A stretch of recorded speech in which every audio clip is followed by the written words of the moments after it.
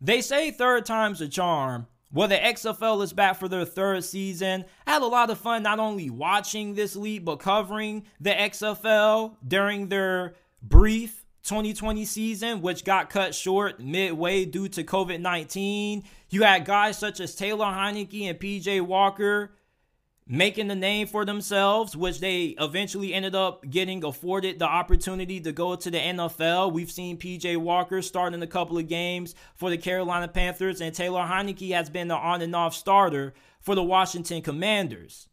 I'm really excited about this league coming back, and I'm here to tell you guys everything you need to know about the XFL's 2023 return. But before we get into it, if you haven't already, make sure that you like the video, subscribe to the channel. We upload NFL and college football content daily. Make sure that you check out the JT Sports Podcast. Every single video that is uploaded on the YouTube channel is available in audio format on all podcasting platforms: Apple, Google, Spotify. Wherever you get your podcast from, you can find the JT Sports Podcast. If you enjoyed this episode, leave us with a 5-star review. We would greatly appreciate it. And share this episode with your friends, family members, and acquaintances, because we need to get more people talking about the XFL. There's people asking, what I'm gonna do with the NFL season being over? How I'm gonna get my football fix? This is it. Watching the XFL. So for those of you guys who have a little bit of familiarity with this league, you probably would know that it used to be owned by Vince McMahon. He no longer owns it. He sold it to The Rock, Danny Garcia, and Redbird Capital. Now, you still do have your same 10-game schedule with no bye weeks. You still do have the same amount of teams at 8, split into 4-team conferences. And we're going to start off with talking about the teams in the XFL North. You have the DC Defenders, the Seattle Dragons, the St. Louis Battlehawks, and the Las Vegas Vipers, formerly known as the Tampa Bay Vipers. But they got relocated to Las Vegas, which I think was a pretty good move. Las Vegas has a pretty big market and an incredibly huge fan base when it comes to football up there. When you move to the XFL South, you have the Arlington Renegades, formerly known as the Dallas Renegades. The Houston Roughnecks still are the same. They're located in the same place with the same name. The Orlando Guardians, they formerly were in New York during the 2020 XFL season. They got moved to Orlando. Orlando is a really good spot. Orlando is kind of an underrated city when it comes to professional sports. There's a lot of things to do. There's a lot of tourist attraction. So, of course, it kind of makes sense to put a team in Orlando. And then you have the San Antonio Brahmas. When it comes to the head coaches that you're going to see in the XFL, you're going to see a lot. You're going to see some coaches that you may recognize from college football, such as former longtime Oklahoma Sooners head coach Bob Stoops, who returns for his second stint as the head coach of the Renegades. You have former longtime defensive coordinator and former NFL head coach Wade Phillips, who is the head coach of the Houston Roughnecks, one of the greatest defensive minds in the history of the sport. And then you have former players who don't really have a lot of coaching experience, such as Terrell Buckley, who is going to be the head man of the Orlando Guardians. He spent 14 years as a cornerback in the NFL. He was a Super Bowl champion with the Green Bay Packers. And he also had a storied college career at Florida State. He actually is in the College Football Hall of Fame. When it comes to his coaching experience, he has served as the cornerbacks coach for Ole Miss, Mississippi State, Louisville, and Akron. The Las Vegas Vipers head coach, a lot of you guys should recognize this name, Rod Woodson, NFL Hall of Fame defensive back, notably played for the Pittsburgh Steelers, the 49ers, the Ravens, and the Raiders. He doesn't have a lot of coaching experience. He served as the Raiders defensive backs and cornerbacks coach during their 2011 season. Then he came back and was on their staff from 2015 to 2017. You got Hines Ward, which all of us should know who Hines Ward is, the Pittsburgh Steelers great, former Super Bowl MVP. He was an offensive assistant for the New York Jets in 2019. And most recently, he was part of Willie Taggart's staff when he was the head coach of Florida Atlantic University during their 2021 season. Jim Haslett, former head coach of the New Orleans Saints from 2000 to 2005, and he was the head coach of formerly known as the St. Louis Rams for one season in 2008. Anthony Beck, out of all of the XFL head coaches, he probably has the least amount of coaching experience. He has coached a little bit in the NFLPA Bowl. He served as the tight ends coach for the San Diego Fleet and the now extinct AAF. How many of you guys remember the Alliance of American Football League, which kind of kickstarted the XFL coming back and then led to the USFL? Then the last coach that we have of the DC Defenders is head coach Reggie Barlow, who also served as the head man for Alabama State from 2007 to 2014. And then he became the head coach of Virginia State from 2016 to 2021. Why I love the XFL so much, though, is because of the rules. If you haven't watched an XFL game and you have just watched college football and the NFL for the majority of your life, you're going to love these rules. When it comes to extra points in the XFL, you can't kick field goals. You have to go for an extra point try. You can get 1 point if you convert from the 2-yard line.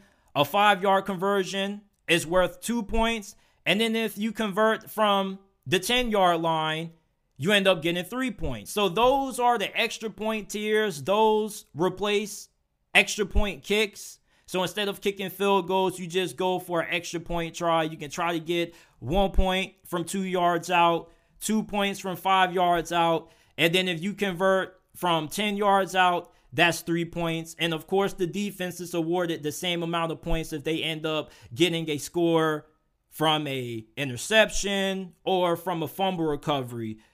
When it comes to the game clock, you're going to have a 35-second play clock, which begins following the previous play. The clock will start following incomplete passes or out of bounds plays prior to the 2-minute warning of either half. The clock will stop following first downs after the 2-minute warning of each half. Every game is going to have a 10-minute halftime period, and each team gets 3 timeouts per half. But my favorite rules probably are the kickoff rules. Teams begin play 5 yards apart, kicking team at the opponent's 35-yard line, and the return team will line up at their own 30-yard line. Teams will have 2 options if they want to regain possession of the football after scoring.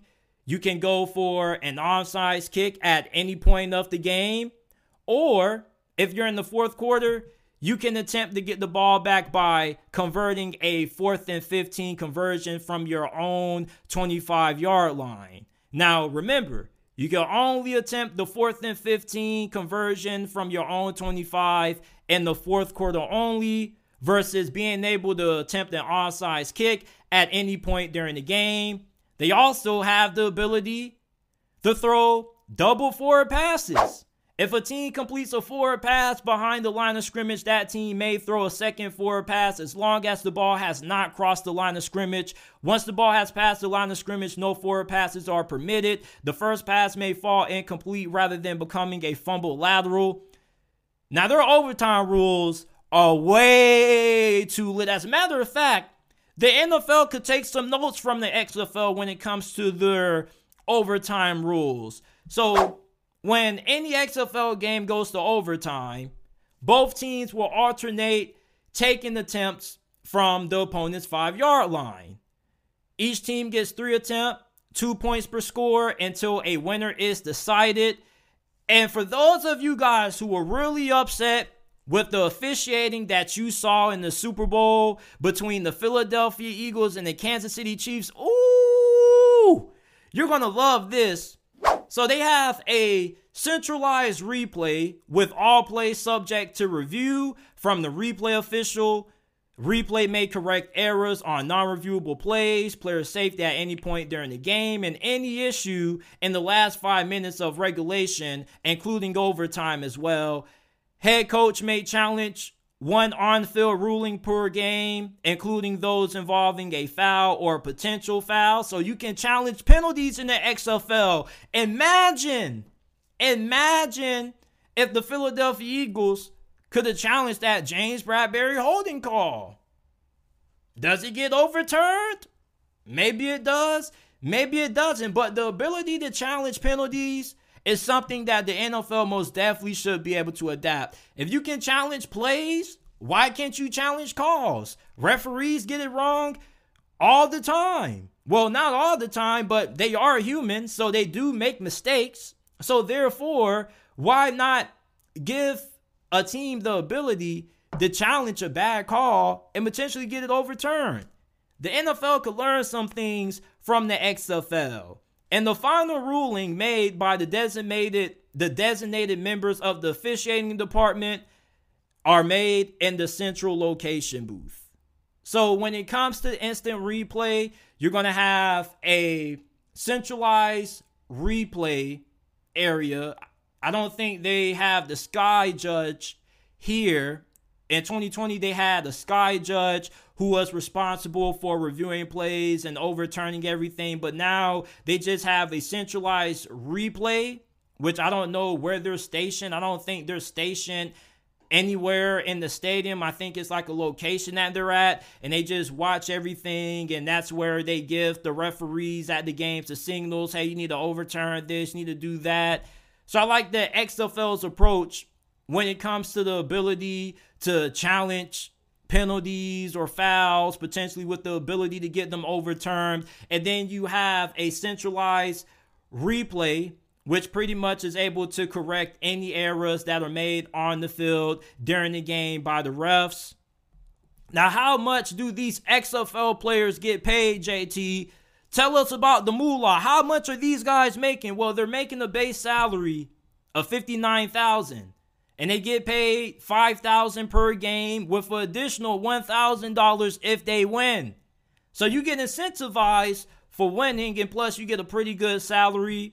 I do think that the XFL has a higher salary than the CFL and the USFL, which is why a lot of the better players from the USFL ended up coming over to the XFL. Now, the most important thing, when does this thing start and how can we watch it, JT? Well, I'm glad you asked. The NFL season just ended. And many of you guys you're craving for some football because 7-8 months of no football is way too long for you. Well, you don't have to wait too long to see some football because the XFL kicks off this Saturday, February 18th. 10-game schedule, no bye week. You can watch the XFL on ESPN, ESPN2, ABC, ESPN Plus, and FX.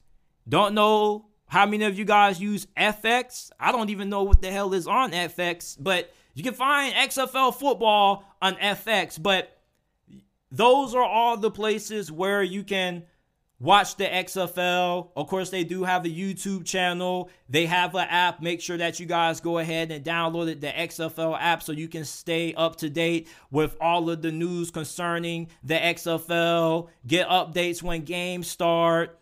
They don't have fantasy football yet, but you do have some websites out there that may host like some XFL fantasy football stuff.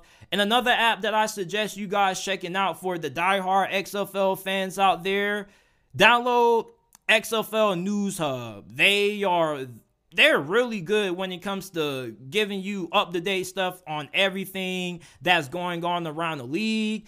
And then make sure to give a follow to XFL Analyst on Instagram. He's probably the biggest XFL news page on social media. He also breaks USFL news as well. Give him a follow. So those are all the places you need to go if you want to find out more information about the XFL, news, injuries, breaking news, all that good stuff. They also have a partnership with the Indoor Football League. The Indoor Football League is their farm league, or if you guys remember or you guys know how the NBA G League works, it's kind of similar to that. So that's everything that you need to know about the XFL's 2023 return. And I'm going to be uploading more videos and more content throughout the week as we inch closer to the opening kickoff of the 2023 XFL season. I appreciate you guys for listening to this video or this episode of the JT Sports Podcast, whether you're watching it on any podcasting service or on YouTube. I greatly appreciate it. Make sure that you go ahead, share this video or share this episode on your social media pages with your friends, family members, and acquaintances, and tell them that, hey, football season isn't over yet. The NFL season is over, but we got XFL. And if you're wondering, JT, why the hell should I tune in to watch the XFL? I'm going to tell you guys shortly in another video that I have coming up. You got to stay tuned, but make sure that you guys go ahead and subscribe to the JT Sports Podcast. I appreciate you guys for tuning in, and let me know, are you going to be watching the XFL this year? Will you tune in? Will you not? Let me know down in the comment section down below. I appreciate you for tuning in.